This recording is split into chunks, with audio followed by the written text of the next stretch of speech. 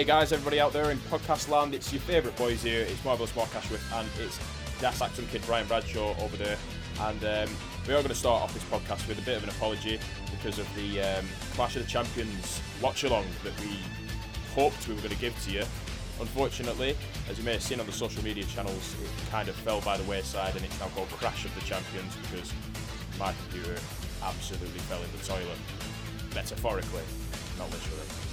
Of course, we're going to carry on. We've managed to source a new computer, source some new software and everything like that, so we're just going to carry on in the WCW timeline. However, myself and Brian have had the discussion, and we've decided that what we're going to do now is we're going to give you a live watch-along for Super Brawl 6, which is the pay-per-view that is coming up next, just after the two Nitros that we're going to review for you. Now, considering the way that the Crash of the Champions went, Brian, now, I'm devastated that we couldn't share it with people because I really enjoyed recording that episode with you. I thought we had a lot of fun, and I'm hoping that one day we'll be able to bring it to the people out there. High hopes for Super Brawl 6. Yeah, like you say, Clash of the Champions was a very, very big surprise. We had an absolute ball watching it, very unexpected, and I am absolutely devastated that that episode has gone to live with the podcasting gods. Hopefully, as you say, we can recover it and the people will be able to enjoy it. Really looking forward to doing another watch along with Super Brawl. Just the idea that there could be a few very good surprises and just because it's different from what we usually do as well. Like, because we're actually watching it together and it's like a live running commentary, it just has that element of fun. We can just poke fun as it's going along. It's, you know, it does seem like the daftest idea, but I think the listeners will enjoy it. I really do. Yeah, the unfortunate thing is what I'll do now is I'll sort of go through the results from it and the a couple of little incidents that happened as well, so we can have a little bit of a nostalgic run down the card. So basically, we had a dark match at the beginning, which obviously we didn't see, which was Lord Steven Regal defeating Chris Benoit. And then we kicked off the show with the Nasty Boys, Brian Knobbs and Jerry Sags versus Public Enemy, who were Johnny Grunge and Rocco Rock. We went through that. That was 4 minutes, and it ended in a double DQ, which we actually didn't know at the time. There was some pretty funny stuff happening in that match, Brian. We were shitting on it right throughout up until the end. We saw one of the worst table botches I think I've ever seen, but it was so fucking funny. Yeah, one of the worst table botches, but one of the best recoveries from a table botch I've ever seen in my life. Yeah, absolutely. I mean, we can go into detail because you know we're carrying on in the plot anyway, and you know if nobody ever gets to hear that podcast episode, we may as well just detail everything that happened. But yeah, as Brian said, I had a lot of fun with this, and like Brian said just then as well, we shit on this match as soon as the Nasty Boys came out. I just said, "Oh fuck, I'm not interested." Public Enemy came out. It's like, I'm really not interested. It only lasted 4 minutes, and after 3.5 minutes, I was like, "This is fucking awesome." It was the pure definition of a clusterfuck, but in the best way possible. It's kind of like seeing a car crash, but you know everyone survived. You just have to have a nosy in just to see the wreckage. You know, it was kind of like that, but not as morbid, I suppose. But no. You know, because we know it was in canon, it was in kayfabe, and we know that nobody came away from that. Well, hopefully nobody came away from that significantly hurt. But yeah, it was it was just so funny. It was such a fun match. I love how you're laughing about the thought of it already. So basically what happened at the end was one of the Nasty Boys, I think, brought the decorating table down, so it wasn't even like a wrestling gimmick table, brought it down, decided that they were going to go for a top rope splash through the table. The table didn't break.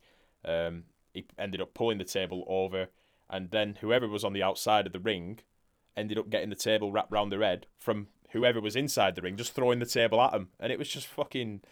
It was good impromptu sort of something to do, because we were saying when we were recording the episode, if a table don't break, you feel kind of disappointed. So you just go and wrap it around somebody else's head. It's fine. Yeah, and not to make light of it, because it could have been more serious than what it were. But if you actually watch it, you realise that it was safe enough. You know, there was no long-term damage there. It was like watching a Tom and Jerry skit. Tom and Jerry cartoon. It was fucking brilliant. I Yeah. I highly recommend, if you've just got a few minutes of your time, maybe you're on your break at work, maybe you're on the bus, just load up the network and watch that match. You will not be disappointed. No, just for a laugh.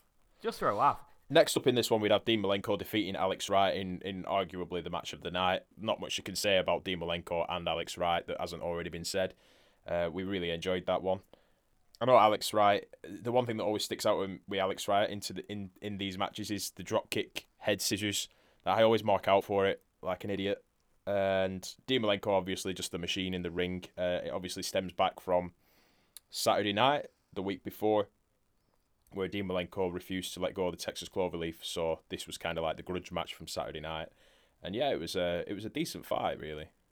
Yeah, it's in hindsight, it didn't live up to the standards of what we've seen before, but that's not really a knock on it. It was still a very good match. Usually, what we can expect, the low standard, the standard of cruiserweight matches, or if they're a bad match, they're still a good match. Yeah, definitely. And there was always that hope as well that obviously they'd had the match on Saturday night. They were having the match on this Clash of the Champions, that they might actually carry it forward and just have a series of matches, which, when you look back at all of them, it would have made it a fairly decent feud for the pair of them, especially if you're getting some TV time as well, because we love these two when they're on TV. That was 5 minutes 29. That's all that lasted for, and Dean Malenko got the win. And next up, this again, it's just. There's a lot of comedy in this, and it's really worth a watch. So the Taskmaster with Jimmy Hart defeated, quote-unquote, Disco Inferno by a ref decision. Disco Inferno didn't show up for the match. It was an Elvis Presley impersonator who came down singing a message from Disco Inferno, and Kevin Sullivan just proceeded to whack the shit out of him. What was he eating again, Brian? Do you remember? I've actually forgot what he was eating. Was he eating a burger? He was eating some sort of burger, yeah, and I remember Bobby the Brain Heenan saying it was something else, like... I can't remember for the life of me, but basically, the Elvis impersonator just got whacked by the Taskmaster, and that's basically the end of it, but it was a good couple of minutes sort of comedy. And then next up, we had Brian Pillman defeating Eddie Guerrero in almost 6 minutes, like dead on 6 minutes, actually. That was another one that I kind of expected a little bit more, but it was one it's worth watching, again, because it's two stars that we really enjoy watching on TV. Again, like, even the worst cruiserweight matches are still pretty good, and that was still a good match. It was just... I think the precedent that was set on this show was, if you're not in the main event, you're going to have a very, very short match, and it's up to you to do as much as you can with that time. And credit to every single performer on that show, on the undercard, because they maximise their minutes, every single one. Yeah. The tag team champions Lex Luger and Sting defeated the Blue Bloods, who were Earl Robert Eaton and Lord Steven Regal, to retain the WCW World Tag Team Championships in 7 minutes 47 seconds. This is another one that we kind of enjoyed purely because of Steven Regal, or William Regal, as many people might know him as. Facial expressions, flippity flops on the floor, his ways of selling, all-round entertainer. Really, really enjoyed that match. It's not a classic, but it's classic Regal. Yeah, masterclass in slapstick comedy.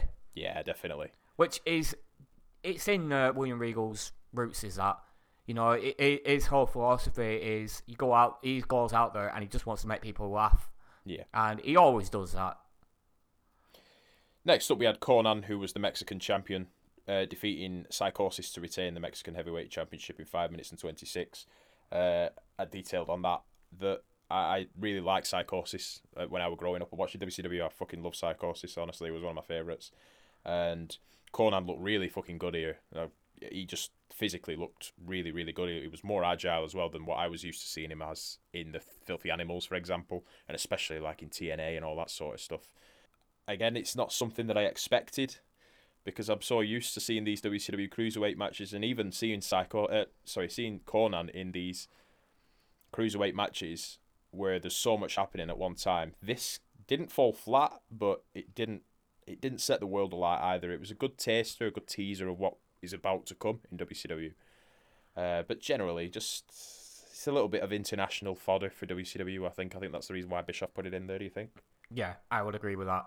Yeah.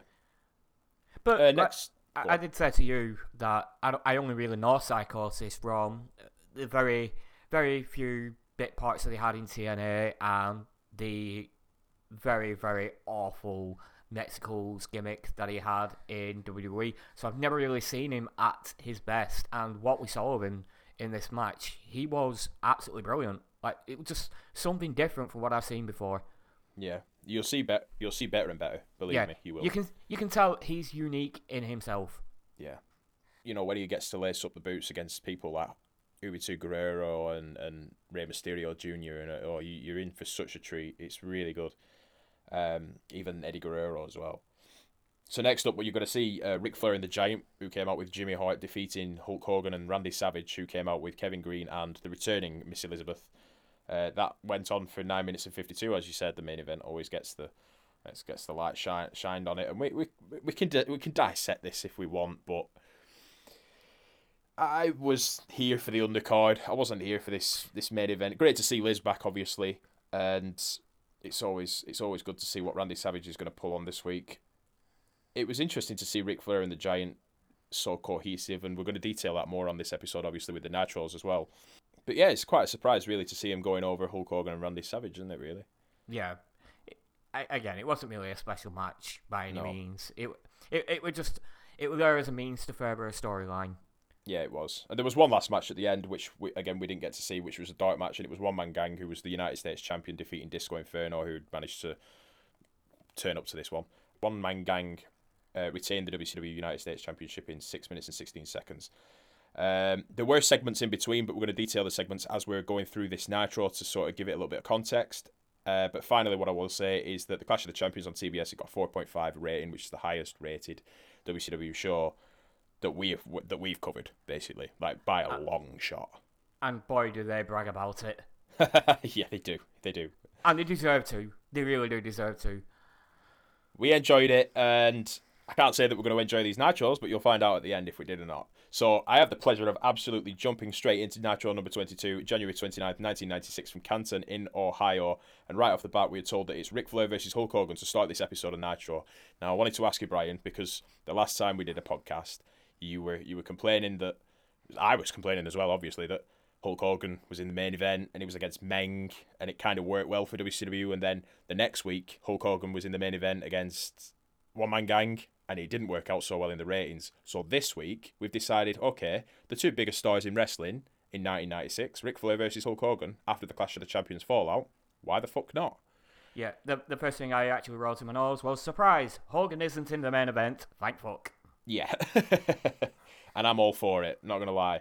There's also a little bit of detail from the commentators who say that Sherry and Medusa will face off too from their Clash of the Champions fallout, and again, I'll go into detail when that match actually comes.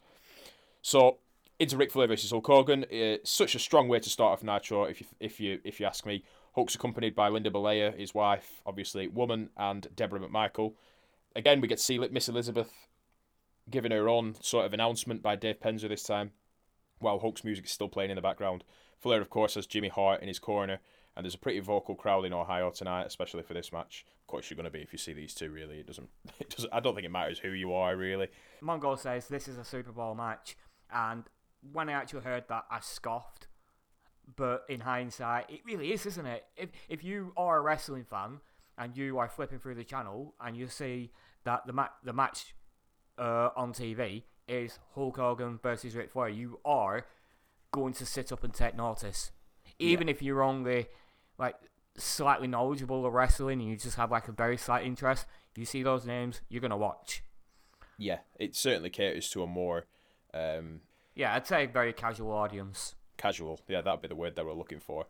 There's nothing much of note other than Rick calling all the shots when it comes to the matches, and I actually spent a lot of time in this match watching Rick's lip movements to see if he was calling all the moves and stuff, because generally in Ric Flair matches that's usually what happens, but I specifically get some satisfaction out of Ric Flair calling all the moves when it is against Hulk Hogan. It's just that little, shot at Hulk Hogan, like, you can't even call moves in a ring. That's how fucking shit you are. Anyway, enough of my bitterness. We head to a break just as the referee stops Hogan punching Flair with a closed hand, allowing Flair to get the advantage with a cheap shot to the knee. Coming back from the break, it's all Flair chops, but Hogan quickly gets the upper hand, only for Flair to brilliantly get cheap heat, as he's just so fucking good at doing. Jimmy Hart attempts to hold on to Hogan's leg while he's down on the mat, but he gets kicked off onto the outside, onto the guardrail, I think he went onto actually. And Flair showboating allows Hogan to get the advantage again. A few punches in the corner, and Flair's up and over in the corner also allows for a clothesline to the outside. Flair again somehow manages to get the advantage whilst he's on the outside, because he's just a master out there. Jimmy Hart now manages to get something around Hogan's neck for the choke when Hogan is out of the ring again, and Flair has the referee distracted. Really good heat, but it does make you wonder what Elizabeth is doing out here while all this is going on. She's just sort of standing around, not doing anything. The other ladies seem to have disappeared into the back. Obviously, Woman and Deborah and Linda. After another bit of outside heat, Flair slaps on a figure four that Hogan sells big for, to be fair to him. There's moderate chance of Hogan, which fuels a reversal, which is successful, but Hogan is struggling. Obviously, the bum knee. Hogan reverses a vertical suplex and delivers his own, absorbing right hands, and chops shortly after. He fires Flair in, but Flair delivers a big elbow to the face to slow down the comeback for Hogan. A side suplex throws Hogan into an epileptic fit on the mat. That old thing that Kevin Sullivan... All I see now is Kevin Sullivan just fitting on the floor. Flair then goes out and taunts Liz and goes for the pin, but Hogan kicks out big and starts to hulk up. I always wonder if people just don't punch him anymore, what's he going to do? I think Mongo calls him out on that, just saying, don't punch him. Just don't punch him. There you go then. Exposing the fucking business, Mongo. I do expect him to sort of stop, though. Like, if you just stop punching him, then he's just, like the old wrestling games, maybe your momentum meter is just going to go fall flat because you're not actually doing anything. It's a big boot, it's a leg drop, it's a cover, but Jimmy's up perfectly to distract the referee, absolutely climbing all over the ropes, and allows Arn Anderson in. I think he's got the brass knucks in his left hand, but he's taken care of. Jimmy Hart grabs Elizabeth on the outside and to confiscate her high heel, and Flair jams it into Hogan's eye for a very cheap win. And as the three celebrate in the ring, Macho Man is down to check on Hogan, who has blood on his face to sell the shoe shot. So, quite a bit to unpack there, but we'll start, obviously, with the finish. Jamming somebody's high heel stiletto into somebody else's eye. Ouch. It's a new one.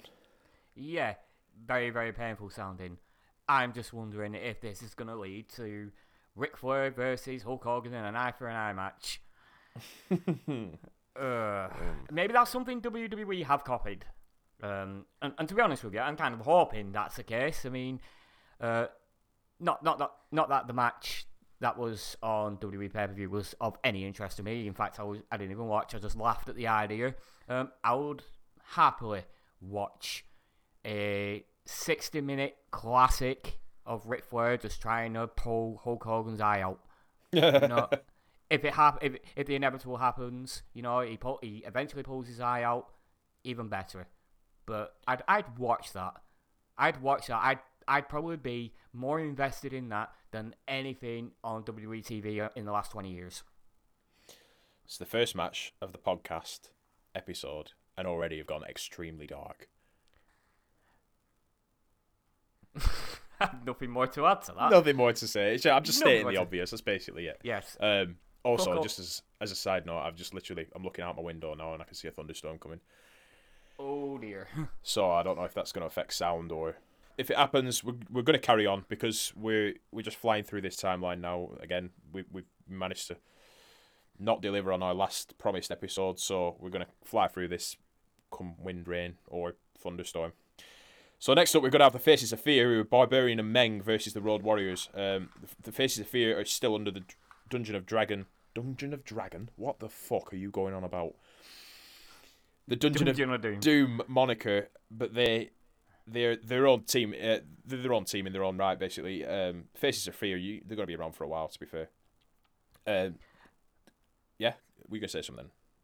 Yeah, I was actually going to point out, there was quite a funny exchange on commentary. They're talking about the ratings from Clash of the Champions, and Mongo is just sassing Bobby the Brain Heenan is going, "It's great being on top. I've been there before. I know you haven't, Brain. How do you feel?" Brain's first response is, I like it. There is some nuggets here. There is some real gems when it comes to commentary. Actually, I'm looking forward to bringing these up later on. There's some really fucking good ones. Brain is fucking brilliant throughout this match. He is on top form. Well, if it's this match in particular, you might have to take the lead in terms of the commentary, because all I've written is the moves, and to be fair, I've not written that much. But yeah, I'll fly through the match, and then if you've got any tidbits of commentary that you can share with us, absolutely fucking go for it. You know what I mean? I've got two. Excellent.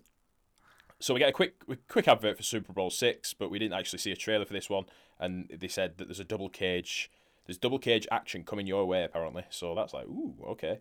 Is that not War Games?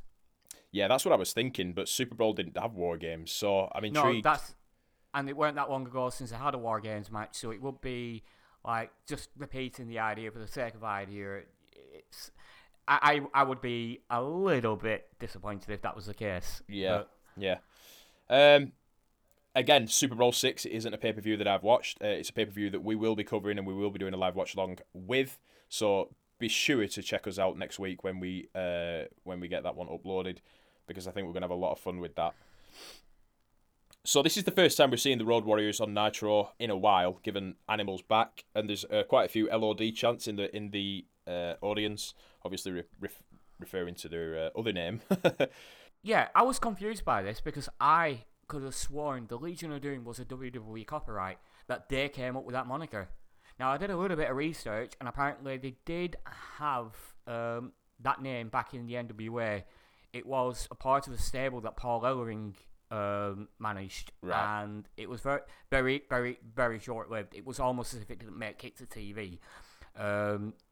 But I still believe that WWE, at least up until a couple of years ago, owned that copyright. So I'd be very surprised because if WCW had any license to use it at this point.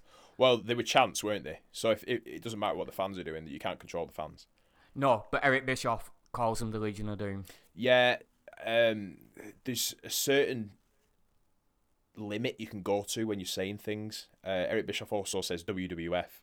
It's things like that. You're allowed to use names in certain ways. I'm not entirely privy to it.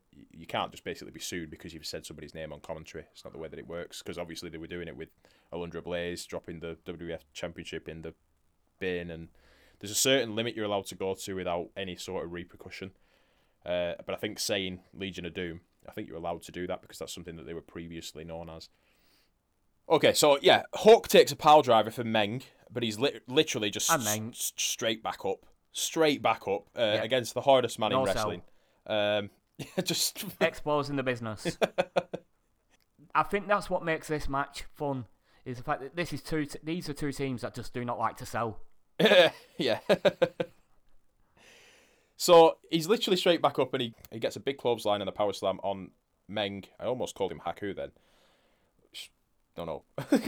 Which is no small feat whatsoever. Hawk is jacked up, looking really, really good in this match, I thought. Animal takes a lot of the punishment for a guy with a bad back, with power bombs and, whips into the corner and all sorts, while Hawk is given all the hot momentum. It's annoying that the referee is incredibly slow with his count when it comes to the pinfalls, though. Like, seriously slow. Yeah, I think Mongo calls him out for it, and I'm like, yeah, about fucking time. About fucking time. It's Heenan. Heenan does. Oh, it's Heenan that does it? Yeah. Yeah, Heenan picks up on the slow counts, but Bischoff is quick to attempt to gloss over it. Yeah. Speaking of Bobby the Brain Heenan, he actually has one of his little golden nuggets here. He says maybe the Road Warriors can tour with Billy Ray Cyrus and sing Achy Breaky Back. Oh, fucking hell. Oh, man. I don't know why that made me laugh so much. I think it was because straight afterwards I thought of Achy Breaky Pelvis from Homer in The Simpsons. Just a little bit of good wordplay, I think. Yeah. I was going to mention then, actually, you remember we were talking about Bobby Heenan getting busted with a lot of weed? Oh, yes. So I asked Alan Cheapshot, is it, on Twitter? Big shout out to him. Yes. I asked him this afternoon because it popped into my head and I realised obviously we're recording this podcast. Where did I see this story and do you have any information? He sent me 2 press cuttings that both confirm that Bobby Heenan was caught with 48.4 grams of weed in his in his bag after he got off a plane in Florida, completely unconscious, comatose, taken to the hospital, and the doctors instructed that the airport security rummage through his bag to see if he was on any sort of medication. It turned out he had 48 grams. He was subsequently arrested. Fucking hell. And this was back in his WWF days. It wasn't. So we were speculating about his WCW days. We're like, yeah, I can understand him being high for most of WCW, but this was back in his WWF days, man. So we got a little bit of research out there on that one from a previous story that we didn't know much about. But yeah, it's so funny. The thing is as well, he was so unresponsive. Like they rushed him to hospital thinking he was dead. It's just fucking mind blowing that somebody can get themselves into that sort of state. I should say, if you're on Twitter, follow Alan Cheapshot. He is a wrestling historian. His knowledge is absolutely incredible. Yes, he absolutely. is very well worth a follow. He's done various threads of things like Vince McMahon stories and lawsuits and all that, and you could spend hours just reading through that, just get lost in it and learn a lot of things. Give him a follow. Definitely. I mean, he has the everyday thing as well of on this day in whatever year and everything like that, and he'll put up a GIF of for those of you that don't know what GIFs are, it's moving images. He'll put moving images up on Twitter of, you know, part of the match that happened in sort of like 1984 and 1996 or 2005 or whatever, and he is absolutely worth a follow. And much big shout out to him for getting back to me with that story today, because I was laughing my tits off. I really was. Anyway, back to the match here, and I'm going to jump straight into this. I think this is the only dropkick that I've actually seen in this Nitro and the next one. It's from Meng, and it's on Animal, and I kind of dug it. I thought it was a pretty good one. What did you think, Brian? A solid 7, yeah. Solid 7. There was another line from Bobby Heenan just before that. There were a bit of a brawl outside, and he was talking about the Legion of Doom. He says, they will hit you with chairs, railings, bar stools, bar rigs, barmaids. Excellent wordplay again. So good. On fire today, Mr. Heenan. Crowd goes mental for the Road Warriors. Double team moves, but he's got him up for the electric chair. It's stopped by Meng. Animal takes a pile driver in the ring while Hawk goes for the clothesline from the top rope too. It was a bit like, oh, he's taking a pile driver with his fucking bad back and stuff, so I'd cringed a little bit. Hawk is the legal man though, so Hawk going from the top rope gets the victory to a huge Ohio cheer, and it's one in the bag for the Road Warriors, and the Faces of Fear not so much. Before we move on, I want to say we kind of like glossed over that tag match a little bit because there were all this vast information about Bobby Heenan's arrest for carrying so much fuck ton amount of weed and all that shit. Yeah. It wasn't a bad match at all. I was thoroughly entertained throughout it. And this is me. I've not watched a hell of a lot of Road Warriors stuff. I haven't gone back down the well and watched them in their NWA days and their early WWE days when they were at their peak. The only LOD that I really know is from their very ill-fated 96 to 98 run in WWE, something like that, and yeah, it wasn't good at all. You could tell that Animal was really, really suffering with his back at this point, and Hawk had his personal demons, which WWE opted to make into a storyline. Yeah, fucking horrible. So, but that's my lasting image of the Legion of Doom, and this was them firing on all cylinders. Hawk has a hell of a hot tag. You know, very fiery, very fiery. And the Barbarians, again, I don't really know much of them as a tag team, and they were entertaining enough in this match as well. It was a good back and forth. Yeah, there was nothing wrong with it. It's just one of them things where, as we always do on this podcast, we sort of glide through it unless it's a very, very, it's like a world title match or it's a cruiserweight match, because that's what we're all here for. Yeah. But yeah, there was nothing wrong with it. This is four brutes just kicking the living shit out of each other, essentially.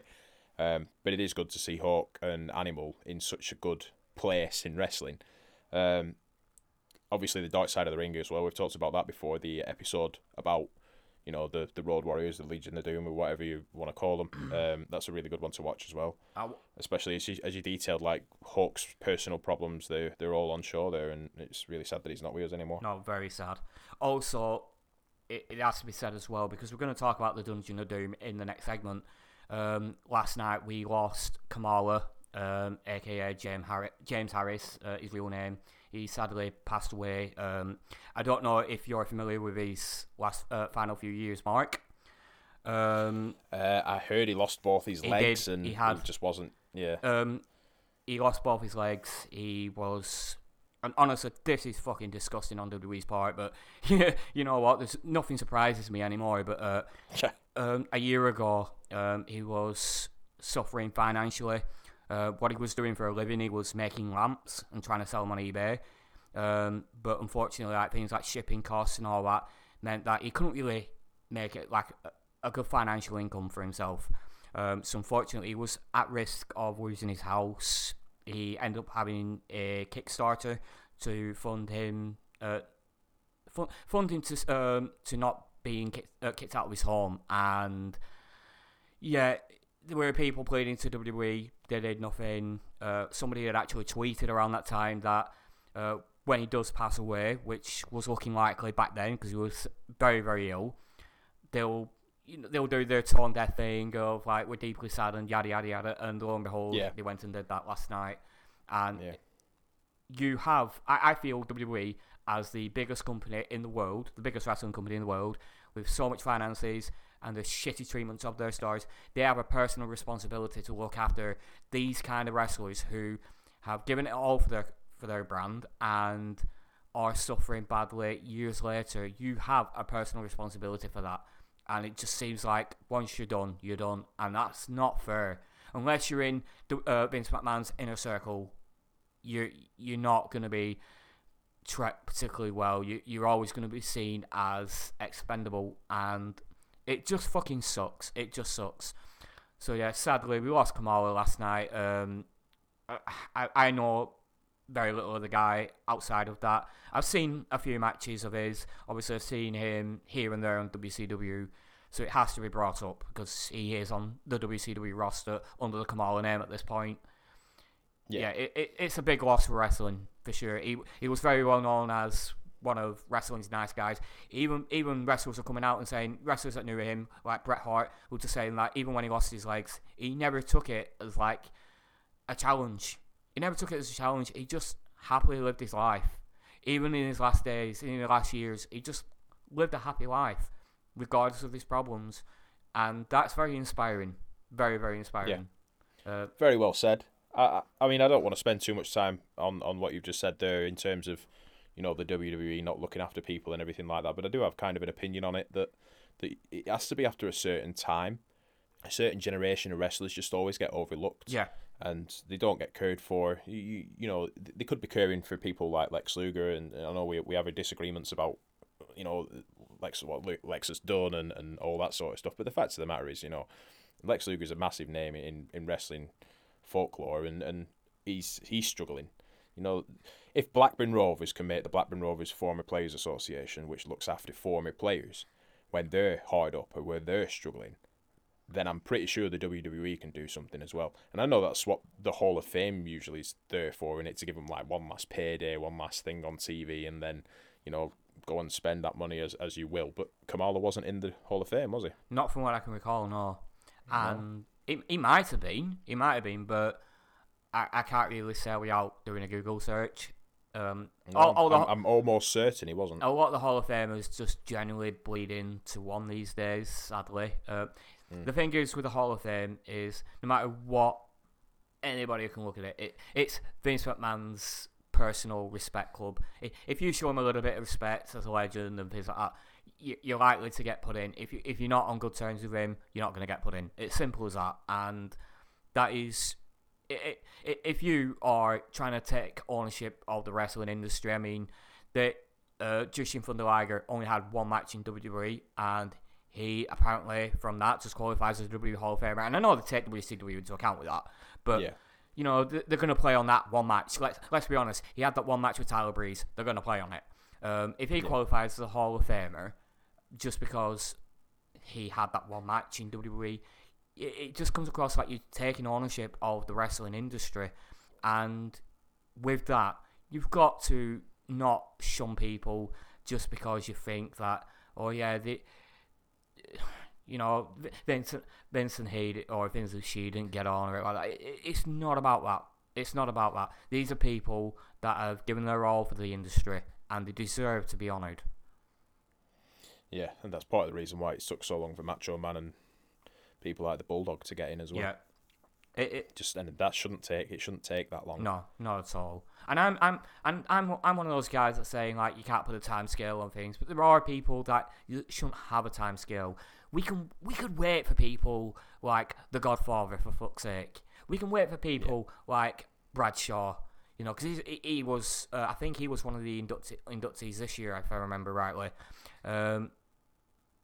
Yeah, we can wait for people like that. People like the Bulldog, people like Rick Rude, people like Savage, Bruno Sammartino. I know Sammartino was alive and he pretty much refused for the longest time to be put into the Hall of Fame, but he's also just one of those names, like, it shouldn't take as long as it did. No.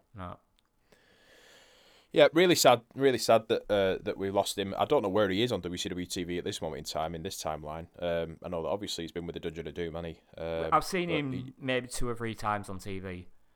But he's just been like a background character. He's not really got involved that much. Yeah. As you said, like he's renowned for being a nice guy outside of the ring, but inside the ring, you know what? I wouldn't fucking mess with him. No, I wouldn't either. Put it that way. So here's one person who won't be going into Hall of Fame, and that's Kevin Sullivan. And he's got so much to complain about with Mean Gene in the middle of the ring. He says that the understanding between the Horsemen and the Dungeon has already shown cracks. I'm kind of paraphrasing a little bit there. Primarily, it's the Sullivan versus Pillman sort of dynamic. Speaking of which, here comes Pillman, and he's accompanied to the ring by Arn Anderson. Sullivan says that Pillman needs disciplining by Arn, otherwise there'll be consequences. And Arn starts to go off on Pillman once again for not being out while Ric Flair beat Hulk Hogan. Arn promises some tough love and then goes to unstrap his own belt. Oh my fucking god, I was laughing through this, because I said in the last episode that I was really enjoying the father-son dynamic between Arn Anderson and Brian Pillman, and this just adds to it. He's like, what the fuck are you going to do? Pull his trousers down and start whacking him on the bare ass? And then it started, well, almost happened. But he's sucker punched by Sullivan and Hugh Morris. Pillman hides away outside of the ring, but then he gets caught up and strapped to fuck by Sullivan with Arn's own belt. Arn gets a DDT on Morris and runs Sullivan off, and then Arn gets back into the ring a little bit, huffing and puffing, gets on the mic and demands that he gets retribution, while Pillman says he got them into this mess and he'll be the one to get them out of it too, just as we go to a break. Very rare unity in the Horsemen at the moment. Yeah. What I take umbrage with this is Arn is cussing out Brian Pillman for not interfering in the Ric Flair Hogan match earlier on in the night. Where the fuck's Benoit? Why is Benoit not getting that same treatment? True. He is a Horseman as well, and I brought this up before. It almost seems like Benoit's just there. It's just a status. He's not. It doesn't seem like he's actually part of the Horsemen. He's only there when they feel fit for him to be there, and it's unfair to cuss out one person for not interfering in the match when the other match is persona non grata. Yeah, I mean, I can kind of understand why Arn's not sort of giving Benoit shit. It's because Benoit's not sort of giving Arn shit, and he's not sort of distracting away from the main goal, which is, again, you know, get Ric Flair the world title and sort of protect that at all costs. Which is fair enough, but he has to be involved as well. You can't have a go at one person for not getting involved when the other person just doesn't show up. Yeah, I mean, it's a repeated thing now. This. We don't know what's happening on Saturday night. I know Benoit's on Saturday night quite a lot, and maybe Benoit's just getting the job done on Saturday night. You know, he's having his matches, he's winning, and Arn and Rick are they're happy with that. Yeah, sort of like that. Yeah. You know, like Benoit is pulling his weight. Benoit is fucking doing something, and you're just mouthing off and being a fucking jackass, really. But as you said, there's a little bit of cohesion now. So Arn and Pillman here are on the same page, and Pillman is turning around to his dad and saying, you know, I'm going to make you proud, Dad. I like you know, I like how kayfabe Arn Anderson is now Brian Pillman's dad. Yeah, he may as well be now. I mean, you sort of fucking made that a thing. So well done. So next up, we're coming back from a break, and it's Sister Sherry in the ring with Mean Gene as we're coming back. Mean Gene's about to interviewer. So now we get to talk about my favourite part of that entire Clash of the Champions, which was the wedding of Sister Sherri, Sherri Martel, and Colonel Robert Parker. Now, God, fucking hell, we recorded that episode, and I went to bed, and I was still laughing in bed. I was crying, laughing so much. I was in hysterics, watching it back. You know, making the GIFs and everything like that. Luckily, we've still got the GIFs. So, to contextualise, basically, as it's been seen on Nitro, Sherri and Colonel Robert Parker are engaged to be married. It's going to happen at Clash of the Champions. Colonel Robert Parker, because it's in Las Vegas, Nevada, has lost all his money gambling. He's had to borrow money off Mean Gene Okerlund to pay for the cab. He's asked Mean Gene Okerlund to pay more money, like another $50 to pay for the drive-through wedding. Which I think he ended up getting off Bunkhouse Book or something like that. Sherri's arrived late. She's arrived drunk. And that is a shoot, by the way. She was actually shoot drunk and shoot late. I actually sent an interview with Colonel Robert Parker to Mark where he actually discusses this segment. And I thought that this segment was kind of like something that was lost in wrestling history. And in many ways it is. But Colonel Parker, he talks so fondly about it and about the experience that they had that night, and he basically said that they were trying to like scrap the whole thing to say like it's not going to happen, just write it off quickly, you know, just have Medusa attack and all that. And he's saying no, Sherri's drunk. This will actually add to it. We can run with this, and boy, do they fucking run with it. Well, to be fair to her, consummate professional, if she was drunk, she did everything right. Oh yeah, she was fucking brilliant. She said the right lines and all that. But yeah, she's arrived dishevelled as well. So all the way through the night, basically, you're going back and forth to the, what did you say it was, the Whitechapel? Or something like that. Little Whitechapel. The Little Whitechapel. And it was actually in Las Vegas, whereas we were sort of speculating whether or not it was just a set that WCW had made. Reused in the classic Triple H marrying Stephanie McMahon segments as well. Yes. And the same woman officiating it, which is spellbinding, considering that she fucks up Colonel Parker's name in this several times, and she also says, do you take Hunter Hearst Helmsley to be your wife as well? Like, she's not... Does she say that? Yes, accidentally, and then she goes, my husband, straight away, after she corrects herself. Yeah, she's not a good worker. Oh, I didn't know that. Yeah. I did not know that. I know that she like called him Andy Parker or some shit like that. I don't. Yeah, she called him Alan Parker. Yeah, I think. So yeah, the wedding's gone ahead. Well, just about, and then there's a bit of an interruption. And there's the thing is as well. There's like a big table set up that's got a big, wedding cake on it and stuff like that. In the car park. We've got a few. Yes, in the car park, and there's a few guests of honour. So Bunkhouse Book, the other one that I keep forgetting, Dick Slater person. Yeah, and Disco Inferno's arrived as well, so we know where Disco Inferno is. And Booker T and Stevie Ray from Harlem Heat are there as well. And I can see it in my head now. So basically, there's a camper van or something like that, and I forgot who it belongs to. I'm pretty sure it's Robert Parker's. Yeah, it's Robert Parker's, because so it's his camper van. They allude to Medusa being his wife. Yeah, so the camera's panned to a perfect point where you can see the happy couple, quote unquote, and you can see the door of the camper van opening, and Medusa just comes running out and just jumps on Sherri. They start catfighting here, there, and everywhere. Sherri's screaming at the top of her voice, like, ah! And I was speculating because obviously Clash of the Champions were going back to this segment back and forth, usually like after every match, or maybe after every couple of matches or whatever. And I remember saying to you, is there not something big going to happen here? Like they're putting that much TV emphasis into it. There's going to be something big happening here. There has to be. And they're finally using Medusa, which is great. So they're catfighting, as you said, they're screaming and everything like that. And so you've got, is it Robert Parker trying to get Medusa off Sherri? Yes. And then you've got Booker T trying to get Sherri off Medusa.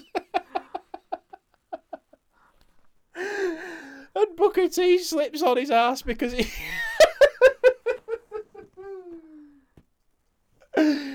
It's so good, man. It's so good. I just love that segment. He's wearing flat shoes and yeah, big mistake. He just slips. There's on cake the all over the floor. I thought he slipped on a cake because the picture quality it wasn't too great. You standard fare when it's like an outside thing. The for some reason the old school footage just tends to go a little bit more grainy compared to indoors and all that. I don't know why that is. I'm not. It's lighting. It's a lighting issue. It's a lighting issue. Okay.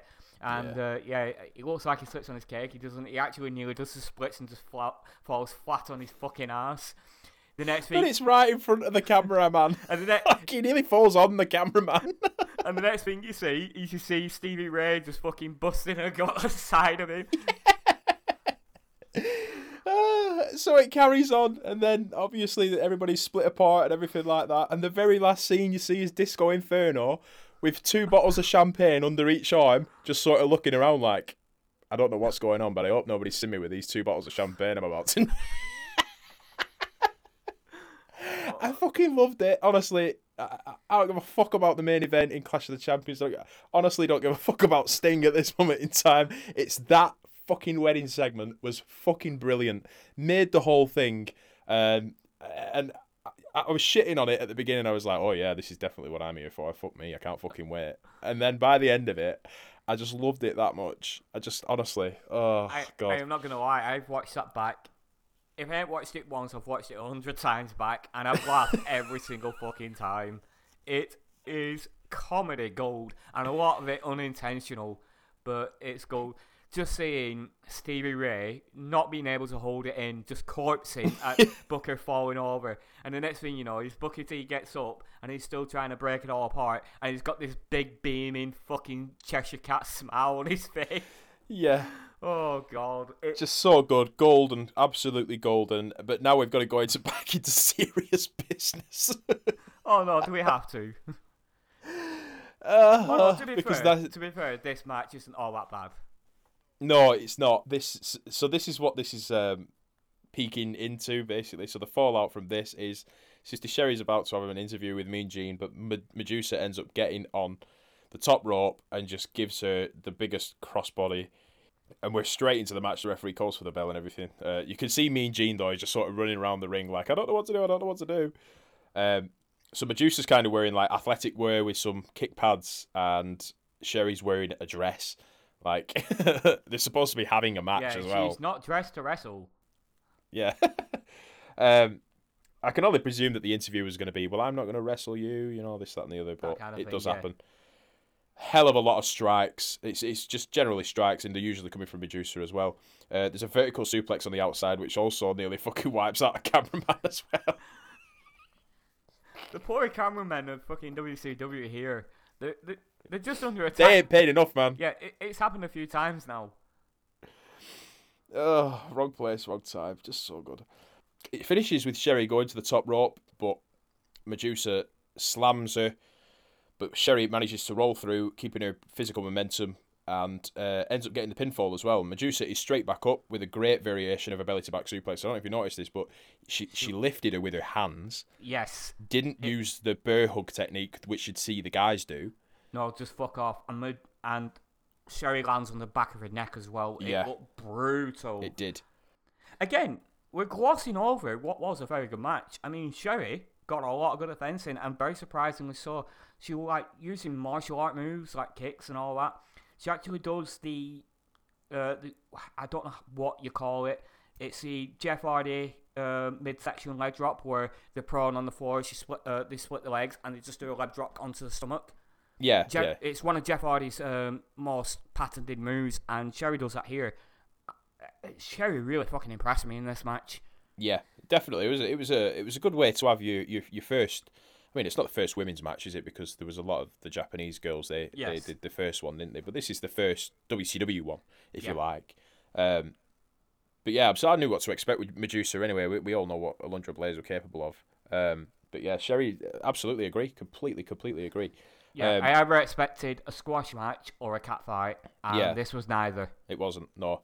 In the end, Medusa ends up getting some seriously rapid shots and constantly drives Sherry's head into the mat, and that looked completely fucking shoot. Her head's just bouncing off that mat like fucking silly.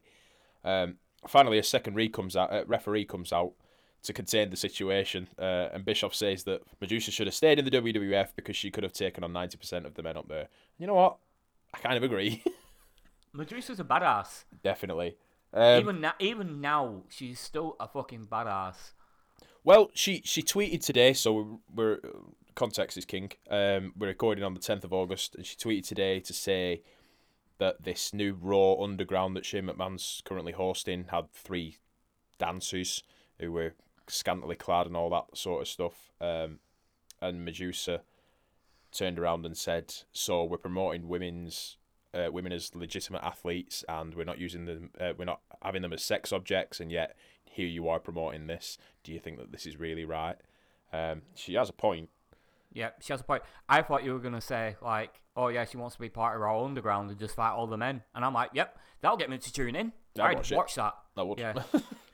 Carrying on, we're going into the Giant versus the Macho Man, who is accompanied by a woman who's dressed in gold, Linda Blair, who's dressed in black, and Deborah McMichael, also dressed in black, whilst Elizabeth is dressed in pink.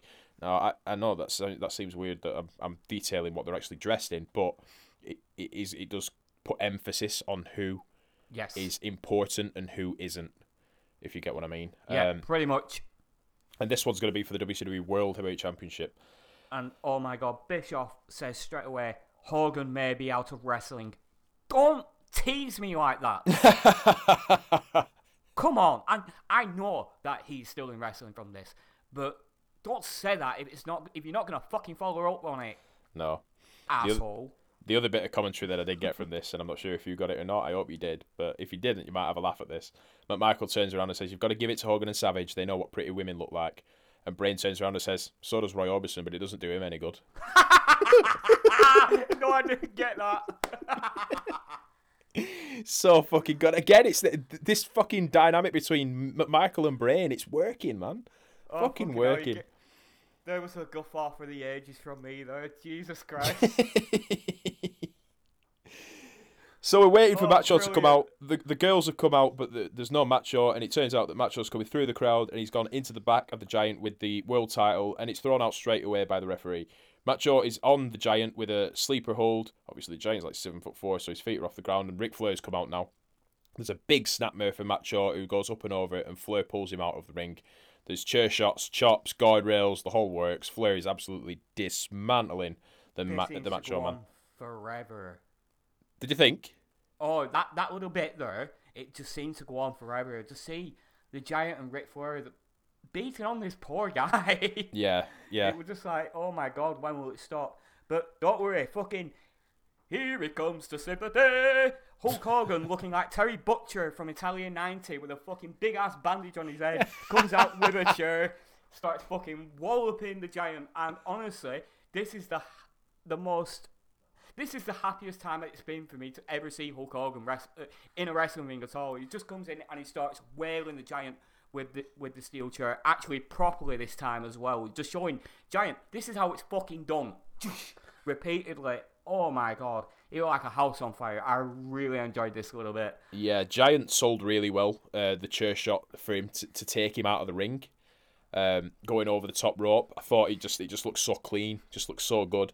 Yeah, I'd agree with that. I mean, that's what they were teasing, weren't it? I think they left it to go on a little bit longer than you expect it to think, oh, well, hang on a minute, is somebody going to come out and help him?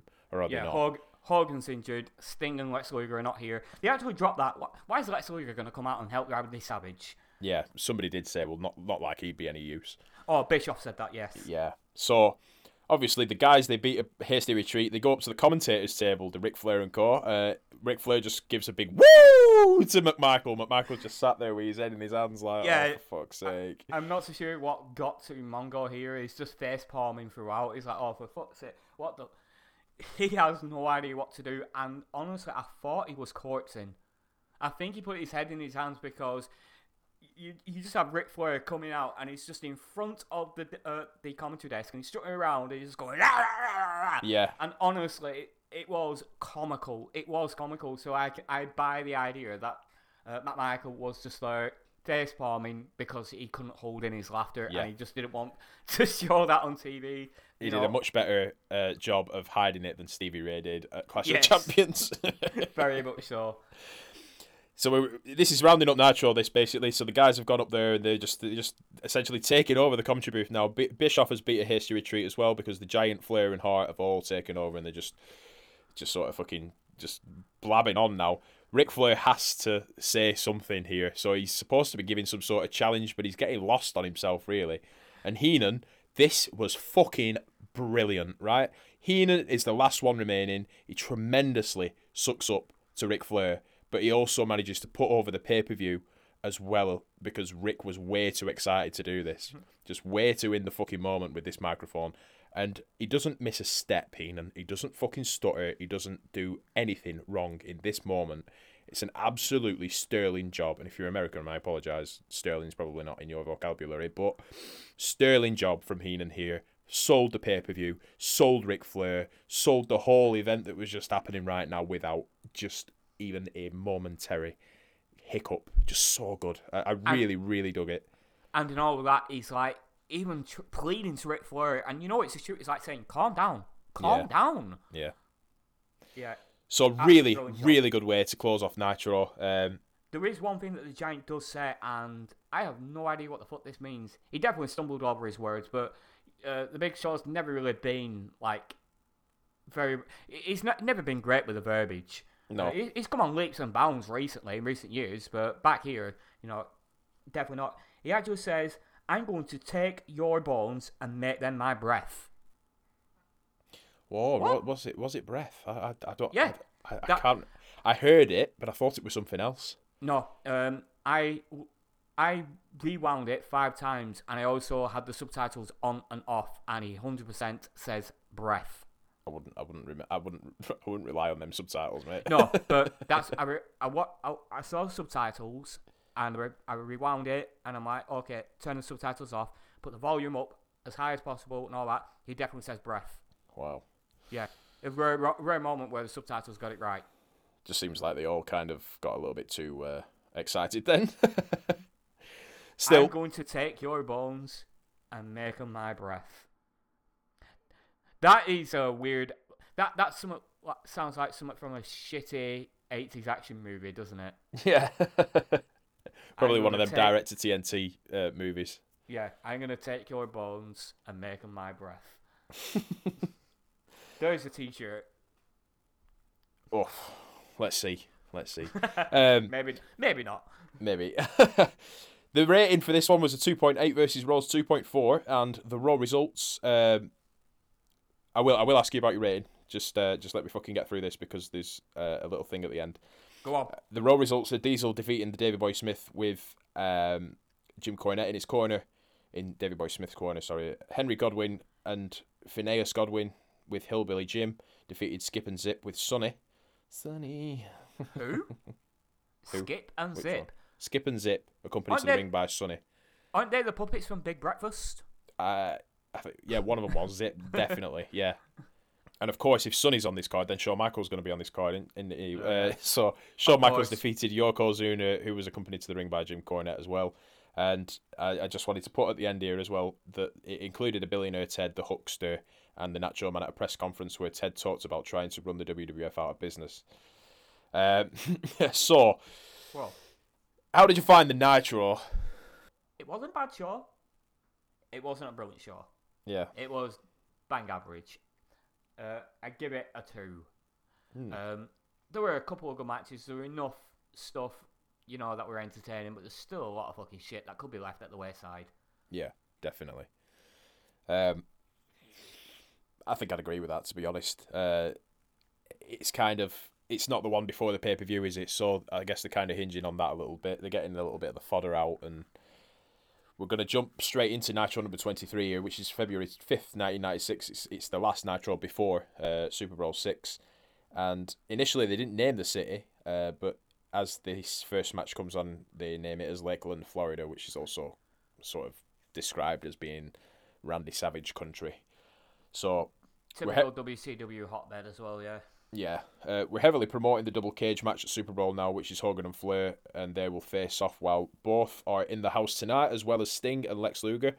And what we are going to start off with is, and we've criticised this before, it's the WCW World Heavyweight Championship as the opening bout of Nitro, and it's going to be Chris Benoit versus the Macho Man, who is accompanied by Woman and Miss Elizabeth, who are both wearing red. It's just a great chance for Benoit to show his prowess, while Macho can bring the eyes with all his showmanship and grandeur. Grapples to all of the corners to start off with. We keep seeing this quite a lot, really. Until the cheap shots from Benoit. Outside, Macho goes into a guardrail. He seems to like that guardrail. Back in the ring, Benoit gets heat with the Four Horsemen signal, and the Macho Man does it the opposite way down, which gets a few cheers.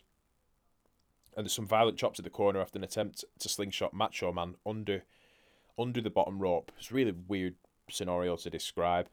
Macho actually fucking jumps straight back up and I'm pretty sure he just fucking potatoes Benoit at one point just for that reason. Macho attempts to brawl his way out, but Benoit has an answer for each and every one. So Benoit is just on top all the time. Macho putting him over immensely here.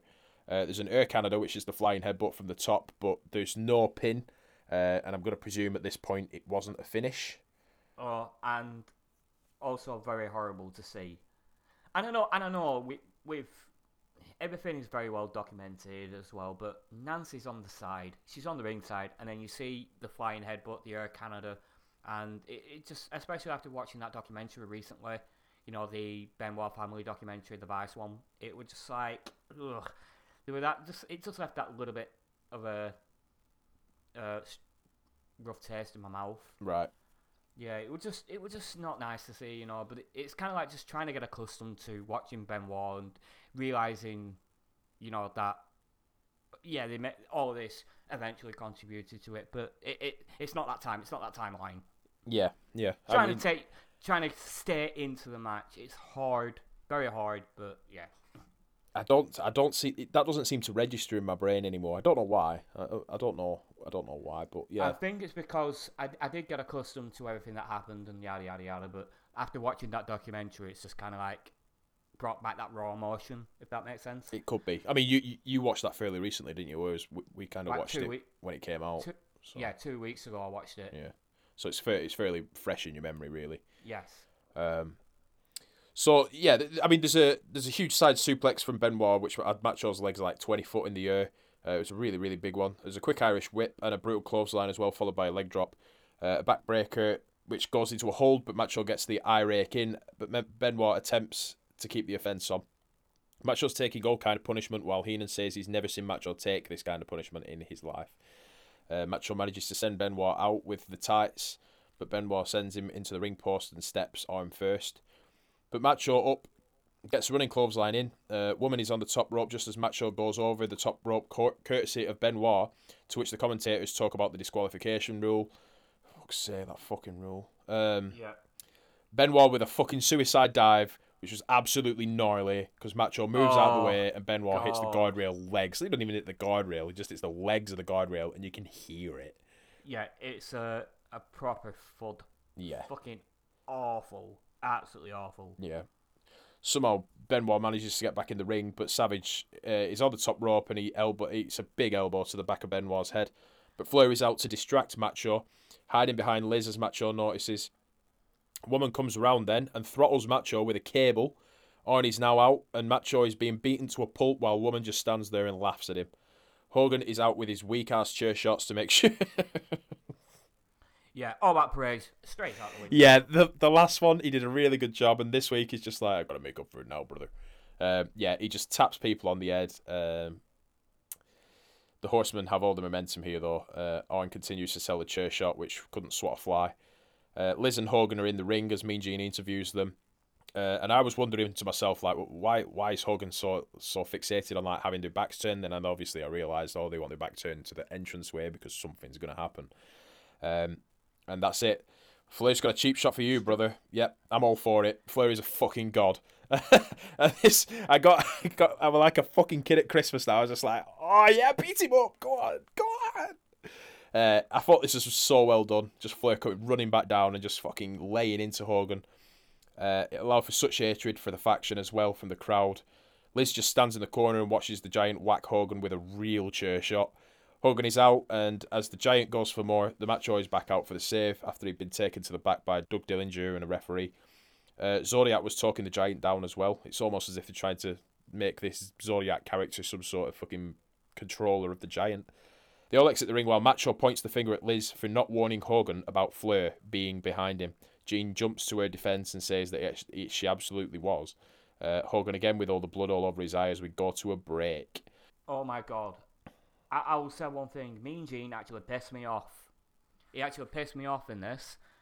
It's like straight away, you see that woman has turned on Hogan and Savage and aligned herself with Ric Flair. And Savage is down injured. And the first thing that Mean Gene does is in the ring and he's like, what's going on? What's going on? Like, you don't fucking know. And the first thing Hogan says to him, he says, can't you see? Savage is injured. Wait a second. I'm like, Hogan, I'm actually with you on this side. This time. Mean Gene's role at the moment, he is Betty from Emmerdale. He just sticks his fucking oar in where it doesn't belong at the wrong time. It's just like, Gene, fuck off a minute. I love Mean Gene, but Jesus Christ, they're just reducing his role to that, and he's so much better. He's like than the slimy that. Journalist, and he's trying to get the scoop as soon as it happens. That's kind of what they're trying to give. And when it's blatantly obvious what's just happened, you don't need to ask either. No, true. Well, we won't have to spend too much time talking about that because we're going to jump straight into Arn and Brian Pillman versus Kevin Sullivan and Hugh Morris, who are accompanied to the ring by Jimmy Hart. Arn's going to get his wish. Obviously, he requested it last week that he wants these two in the ring, and he's getting them straight away. And while the Giant and Flair are pally-pally at this moment in time, these guys definitely are not. Pillman, as on the entrance, just flies off onto a random table just to jump on it, and then runs off to the ring while Arn's just sort of walking down, just shaking his head. We come back from a promo for Saturday night, and the bell rings, and we start with Pillman and Morris in the ring. Pillman imitating Morris's laughing. Can I just ask, what is Hugh Morris's gimmick? Well, he just laughs. He's just a person that laughs. I don't know. I deduced it is that he is a hyenas from Lion King. Okay. all he's just doing there, he's just standing there and fucking laughing for no reason. Yeah. Like, I don't get it. I'm Hugh Morris. Like, okay. What's your gimmick? Is that your gimmick?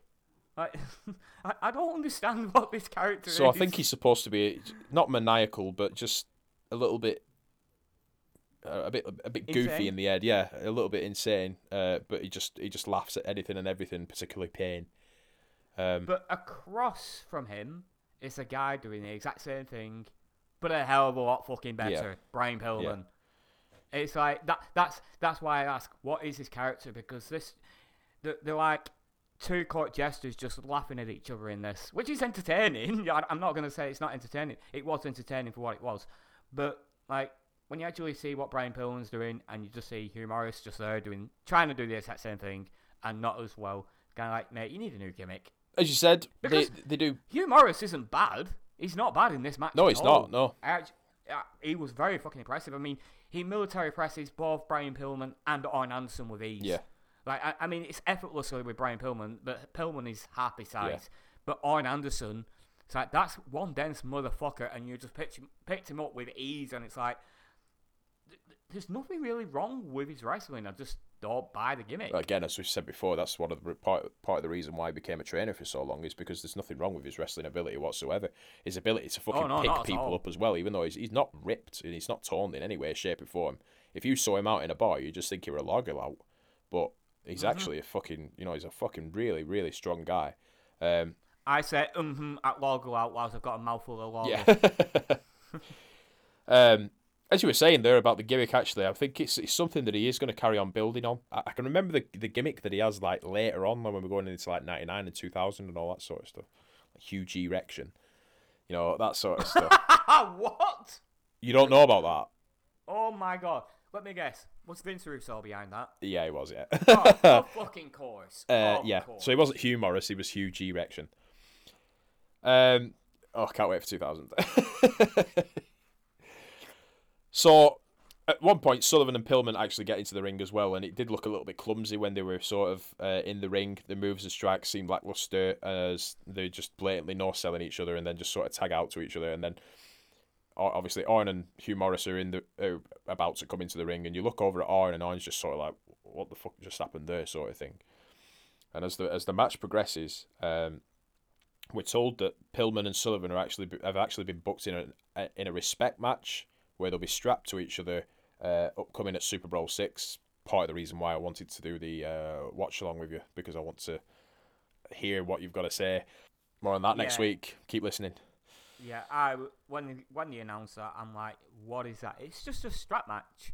It's a strap match. The only way to lose it is to say, I respect you. Ah, okay. So it's basically Sheamus versus Dolph Ziggler kiss me arse match then. But without the actual kissing of the arse. It could be. Let's find out next week, shall we? Yeah. to be fair, I'd much rather see Sheamus' arse than Kevin Sullivan's arse, so... Well, I don't think you'll be talking about Sheamus' ass next week. I should fucking hope not. Let's move on, Swiftly. Pillman gets Morris on the outside while Owen distracts the referee and shoots him into the guardrail as Bischoff describes Morris's character as somebody who wakes up more when he gets his bell rung. Heenan then brilliantly implies that Morris dips his Oreos the wrong way. Yeah. What the fuck does that mean? I honestly, right, if I said dips his Oreos the wrong way, I'm talking about somebody being gay. You know what I mean? I'm talking like he's a little bit AC/DC, like, that sort of stuff. It goes on the other side of the green, that kind of thing. Yeah. It's a terminology that makes no fucking sense, but they try to run with it like it is a thing. Yeah, no. Yeah, I can actually see that. But Morris dips his Oreos a different way. Here's a question, right? Number one, how else do you dip an Oreo? It is a sandwich biscuit and it's round. Unless, the only way I can think of is that you take one side off and then you dip it that way, which, to be honest with you, I think most people probably do that anyway. Secondly, I'd say that with most biscuits, apart from the American... never mind, I take that back. I was going to say, who the fuck dips an Oreo? Because the last thing I want to dip in a cup of coffee is an Oreo, to be honest with you. But I realised when I was saying that over in America, the traditional thing is to dip Oreos in milk. Yeah, it is. But again, still, it makes no sense to me. No. It makes no sense to me. How else can you dip it? I mean, I've got to be honest, when it comes to the old biscuit debate and dipping and stuff like that, I can't stomach dipping it in coffee. Tea, yeah, but coffee, absolutely not. I think that might be the first controversial comment from Marvellous Mark Ashworth on this podcast. I don't know. Oh, well, yeah, theoretically it would be, because I said one about Elvis Presley, didn't I? And people don't get to listen to it. Damn. Shit. Oh, well, never mind. Do you want to repeat that comment? I would be damned if I can actually remember it. Okay, moving on. Yeah. Anyway, so Hugh Morris dips his Oreos the wrong way. Great stuff. Morris... Sorry. No, I noticed that Morris he's got a constantly expressionless face no matter what he's hit with. He can have chops and he's just sort of like, what? Sort of thing. It's like almost as if he's stoned. Maybe he's had some of Heenan's weed, I don't know. Anyway, he quickly tags in Sullivan, and he and Pillman's been tagged in as well, and they just go to blows on each other constantly. Good few right hands, and they end up pulling each other's hair. Sullivan puts Pillman on the Tree of War, and he's given a huge running knee, to which he absolutely no-sells, rolls out of it, and just brawls some more with Sullivan on the mat. Sullivan's grabbing hold of his nose. They're just rolling around like fucking women here. Grabs hold of his nose. It evolved into a catfight very quickly. It did, didn't it? Yeah. Which, to be honest with you, Brian Pillman would be brilliant at doing that. In his character, that just speaks very much of Brian Pillman. I could imagine him getting him back up all twinkle-toed and just go, whoo, or something like that, yeah. Yeah, that kind of thing. Kevin Sullivan, he's a human thumb. Why is he in a catfight? Human thumb. I've called him that several times now. So Sullivan grabs his nose and he's angling like he's almost going to pull it off, but Owen fights him all the way to the back of the entranceway. But somewhat perplexingly, a floating broom appears and breaks itself over Owen's back. Fucking hell. That reminded me of, you remember the hands from Zap? Yeah! Yeah, it was very much like that. It was Neil Buchanan. Oh, man. Oh, my God! I was wondering who it were. Actually, it's revealed moments later, but... Yeah, Neil Buchanan. It was him. Yeah, it was Neil Buchanan, yeah. We don't need to name who it actually was. It was Neil Buchanan. We're going with that one. And then, with the the brains of Arn Anderson on the floor, he made a big heart attack. Yeah. Oh, I miss Zap. I really do. People have no idea what we're fucking talking about. Yeah. Anybody that's under 25 or American, no idea. Yeah, Americans. YouTube, Zap. That's 2 Z's, by the way. Is it 2 Z's or is it 2 P's? I think it's 2 Z's. I think it's 2 Z's as well, yeah. Yeah. I think you're right. Anyway, look at it. It's basically, the premise of it is a living comic strip. Yeah. And it's so like good. Yeah, it's like theatre. It was fucking brilliant. Yeah. 1990s ITV, you cannot beat it. No, not at all. CITV, sorry. Yeah. Not ITV. Yeah, some of my favourite fucking times, honestly. I'm fucking glad. I'm glad we were part of that generation. I really am. Yeah. It must suck being a kid now. I know. There's not really much out there now. But it all seems to be the same, really. Well, one of the guys has come back off furlough today, and he's got. It's not a newborn anymore. She's probably 6 or 7 months old now. But currently, apparently, it's like Mr. Tumble. So at least it's not Peppa Pig, but it's Mr. Tumble. So Sullivan's making his way back to the ring to get onto Pillman, who was just took up and over by Morris on the outside. Sullivan has Arn's belt, and as Morris connects with the top rope moonsault, Sullivan starts whipping the sweat from Pillman's back, to which Pillman no-sells again, and then kind of breaks the gimmick, if you like, by just walking back towards the entranceway without all the loose cannon characteristics. So we're fucking selling here now, aren't we, that these guys like hate each other, basically, because there was no choreography to the match. There was no beautiful vertical suplexes. It was just all brawling, and this is the reason why we've got an I Respect You match at Super Bowl 6. That's basically all it's been set up for. It's basically it. Yeah. Great moonsault by Hugh Morris. Yeah, very good. Yeah. Yeah, that's it. It's moonsault. Chef kiss, brilliant. Yeah. Probably the best moonsault in WCW right now. And that's not saying much because there's not many cruiserweights getting time on TV. So true. Yeah. It will get better as well. And it's a proper fat fuck as well to do a moonsault like that. Yeah. He'll log her out. So yeah, that's better. That's less offensive. Yeah. Next up, it's going to be Marcus Bagwell versus Ric Flair, who's going to be accompanied to the ring by Woman. And Neil Buchanan comes out behind Flair and goes to the commentator's desk and says, "You never know when payback comes." And there's 184 puns dropped about broomsticks by the commentary. Oh my god! I nearly got through it all by saying Neil Buchanan. Yeah. Oh god. Yeah, Paul Orndorff, Paul Buchanan, whatever you want to call him. Yeah, that neck brace, very ill-fitting. First of all. Yeah. Very, very ill-fitting. It's like it's grasping to the back of his neck, trying not to fall off. Yeah. Secondly, why didn't he just show his face? He was just gonna kill any mystery of who attacked Arn Anderson anyway. He may as well just come out from behind the bloody curtain and whacked him. Yeah, it was kind of weird that. Yeah, very, very weird. Like, oh, I don't want to show who it is, but oh yeah, it was me. Yeah, fuck it, why not? Yeah, very bizarre. It made no sense to me that. Well, let's see. Okay, fair enough. Let's see what happens moving forward, but it's a very confusing way to do things, really.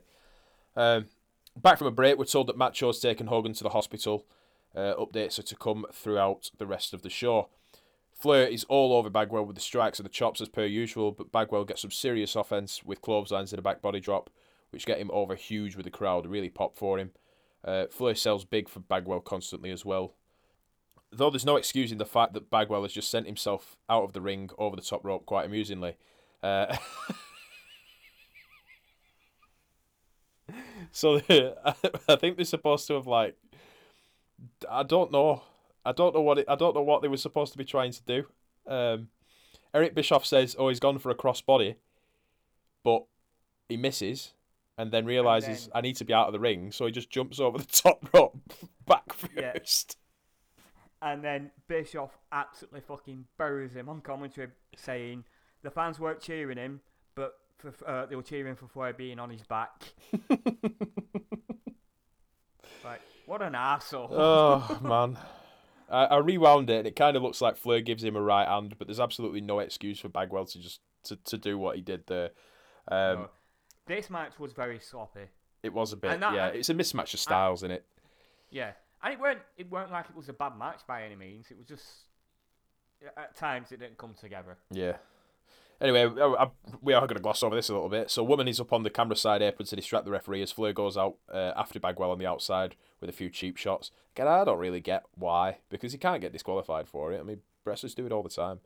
There's a back and forth for a couple of minutes, a nice middle rope suplex with a roll through for a pin by Bagwell, but Flair is up again, just as he's a master. And Bagwell finds himself in a figure four and taps out, and that is literally it. Did you see the spring... the slingshot body splash that Bagwell attempted on Ric Flair? No, I didn't see that, no. Yes. I would say go back and watch it. Right. Now, Flair gets his knees up, which I think was meant to happen. Yeah, I saw him get his knees up, but I didn't see the move before it. When Bagwell went to do that springboard body splash, that's what they tried to sell it as. I think he was trying to do something else because he gets his feet caught up on the top rope and just lands. Oh, right. I think he was meant to do like a senton, because we've seen him do that. Yeah. We've seen him do that a few times now. So I think he was trying to do a senton, and the knees were meant to go in the back. But no, he completely whiffs it. He gets his feet caught on the rope, and he just falls flat straight into Ric Flair's knees. And to Ric Flair's credit, is that he didn't back out of that. It's like, okay, you fucked up. I'm just going to put my knees up anyway, because either way, it's going to look like it was planned. Yeah. So, great ring awareness on Flair. Yeah. But, yeah, what the fuck, Bagwell? I don't know. I'll go on another look at that, I think. But yeah, not the best match in the world, really, was it? There was some... I mean, the crowd seemed to enjoy elements of it, so... It was what I call decent, but yeah. not good. So we're currently seeing Ric Flair holding the figure four on while the referee's sort of been down and outed by a right hand. But here comes Macho, and there goes Flair. Literally, there was no shots whatsoever. Meanwhile, Dillinger and a referee try and hold Macho back, which is to no avail. I thought it was a decent showing from Bagwell, other than the couple of spots that he kind of managed to botch. Yeah, I will say he's got a very good clothesline on him as well. Yeah, he does. It's like, really mean. You know, when he's really putting the pace in, it does look pretty vicious. Yeah. And again, he did another good drop kick in this. I mean, you can't really say anything more about his drop kicks. They're consistent. Yeah. They're very consistent. I've got to admit, I did miss the drop kick. I must have been typing, so that must have been the reason why I missed that. I gave it a 7. Cool. So into the main event here, we're going to have Sting and Luger, the WCW Tag Team Champions, versus the Road Warriors, which is the match that Sting wanted to sign a couple of weeks ago, and they're going to get their wish. I think I definitely prefer the red and black spikes and, you know, the protective gear as opposed to this blue and black stuff. The blue and black stuff genuinely looks like they are going out there to just play an NFL game, really. Yeah. Well, that's the thing. Like when I remember seeing images of the Road Warriors in WCW, this was like when I was a teenager. I just got the impression that they were dressed in blue because they weren't in WWE. It was WCW, and it was like kind of like a branding thing. Like, WWE is red, WCW is blue, but WCW is not blue. No, at all. No, at all. We talked about the ring map like prior, didn't we? And that was yellow. That was blue and yellow, but. Yeah, and I can see where you're coming from. Right now, it's not like they've got blue ropes every week. Like it's not like the Nitro logo's got a lot of blue in it or like that. Their colour is red. Yeah. You know, if you want to associate a colour with Nitro or WCW at this point, it's red. Yeah. It's the same as WWE. So I don't know what they're trying to do. I really don't. I mean, their branding has always been red and black with, you know, splashes of white or whatever graffiti, but not blue. Maybe, and I'm gonna. I mean, this is completely just shooting in the dark, but maybe somebody said we need to sort of tone down the red a little bit because the red is synonymous with you know who. Maybe. Yeah. Anyway. But then they've still got like lots of red on their face paint. Yeah, I mean, it's a little bit, innit? But if you come out like wearing half red in your fucking attire. Well, Hawk's face is half red, half black. Yeah, but what I mean is it's just his cheek, innit? Yeah. If it was you could have just gone all out and just painted it blue instead. I could do, yeah. That's why I look at it. It's like, if you're just going to like change your whole outfit to blue, then get rid of the red on your face as well. Just paint it blue. Yeah. I mean, Animal can get away with it because he always had like a little bit of different, like, things in his face paint. But Hawk, when your branding is that face paint and half of it is red, and you're changing your outfit to blue, which used to be red, change it to blue as well. Come to think of it, is Hawk's face paint not the same as Mosh? From Mosh and Thrasher? You know what? You might be right there. Yeah. I'm gonna Google search that now. Whilst we're on here, unprofessional and all that. Mosh WWE. Well, actually, you weren't thinking of Mosh. You were thinking Thrasher. All right. No, it's not the same, but it's similar. Right. Okay. There you go. It's been a long time since I've even thought about Mosh and Thrasher. I think the last time I thought about them was like 1999 WWF Attitude Game, something like that. Yeah. Same as everybody else. So in this match, we get a few big LOD chants again. Sting and Animal are going to start off, and Animal looks so much better than he did against the Faces of Fear last week. I think it's probably Sting's agility that probably helps make Animal seem much better. He throws him about way more than Meng and Barbarian are even going to fucking contemplate throwing themselves about for Animal. Sting gets a face plant off, and the two tag teams swap partners basically in the ring, and now it's going to be Luger and Hawk. Luger attempts a pile driver, but that's the last guy you ever want to do that to you. Hawk just gets straight back up and just gets absolutely fucking cleaned. Luger's quickly out again, kind of like cowardly, and Sting's back in, likely to take most of the match as it usually goes with these two. Sting sends Animal in, and Lex drops the rope to send Animal out of the ring very cheaply. So the storytelling here is basically, it's pretty good, to be fair, when you're looking at it from an outsider's point of view. Lex will do anything to win a match, but Sting has respect and integrity. And there was something just, as I was thinking that actually, there was something that I'd never seen before on a WWE Network thing, which was due to technical difficulties. Is it presented in its most purest form or something like that? Yeah, and what then happened Bischoff, was like a VHS, yeah, scratch out. Apparently, there was a power cut. Yeah, Bischoff tells us that there was a brief power outage, so everything went out. It must have been very brief because Luger didn't even move. He was in the exact same bloody spot he were when the power went out. Yeah, I think it was milliseconds, if anything. Yeah. Which got me to thinking actually of the times that I've ever seen like a power outage at a wrestling show, and I'm pretty sure TNA had one. I know they had a fire. Oh yeah, fucking and Don West sold it like it was a massive thing. Yeah. There was a power out in one of the WWF In Your House pay-per-views. It's actually quite synonymous because Steve Austin was facing Savio Vega at the time, and they put on the generator light, and they had that, so there was a little bit of light in the ring. Yeah, but it was practically dark, and they still continued with the match. Wow. Yeah. And the cameras carried them running as well. Apparently so, yeah. Wow, fucking hell, fair play.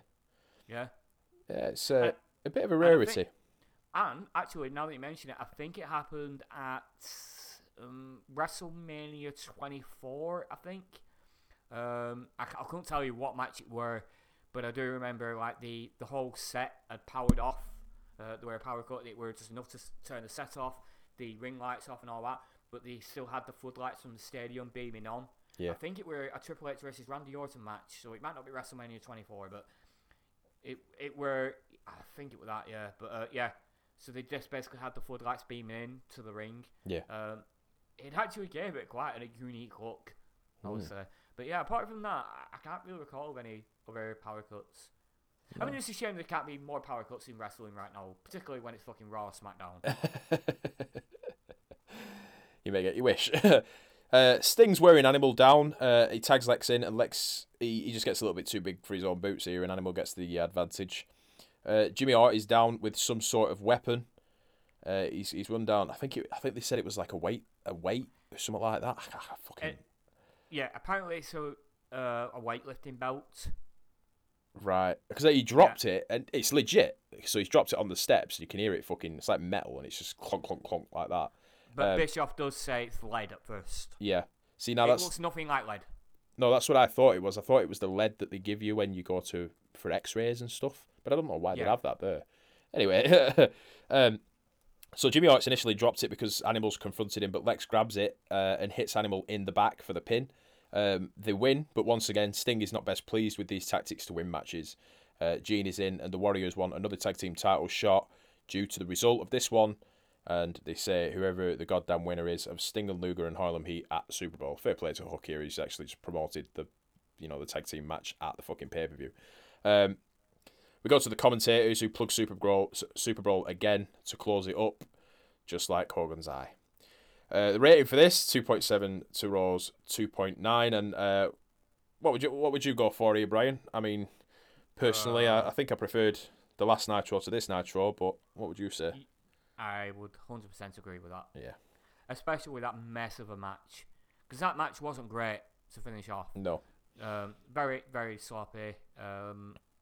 Just seemed to be a bit all over the place. No coherence at all. I had to put down, what the fuck was that? So obviously when I was watching that this afternoon, I wasn't very pleased. No. No, there wasn't anything strong on here, really, was there? There was potential with Arn and Pillman, but then that's just become some sort of Pillman-Sullivan loving, really, which is just basically... I suppose it's promoting a pay-per-view match, but it's also... It annoys me because I know Sullivan's the booker, and we're talking about Pillman here, and we know that, he's got ability. We know that his character is just like fucking shit hot at the moment, and it's almost as if he's like, well, I'm going to book myself against him because, he's the biggest thing right now, and it'll do me loads of favours. But, yeah, just a shame, really, because you've got Sting and Luger at tag team champions, and things should be a little bit better than this, and they're just not. Well, the only thing that we can take out of this, though, is just Ric Flair, just talking about shit hot, just Ric Flair. Really good, really a real highlight at the moment, I think. Yeah, definitely. I actually texted you saying Ric Flair appreciation text. Yeah. And that's because that was actually when he was doing the commentary at the end of the last episode, where he just sits down with a headset on and he's just screaming into the thing. Yeah, he is probably the most entertaining thing on Nitro right now. Yeah. So the Raw results here, Shawn Michaels and Diesel defeating Davey Boy Smith and Yokozuna, who were accompanied to the ring by Jim Cornette. That happened by a count out.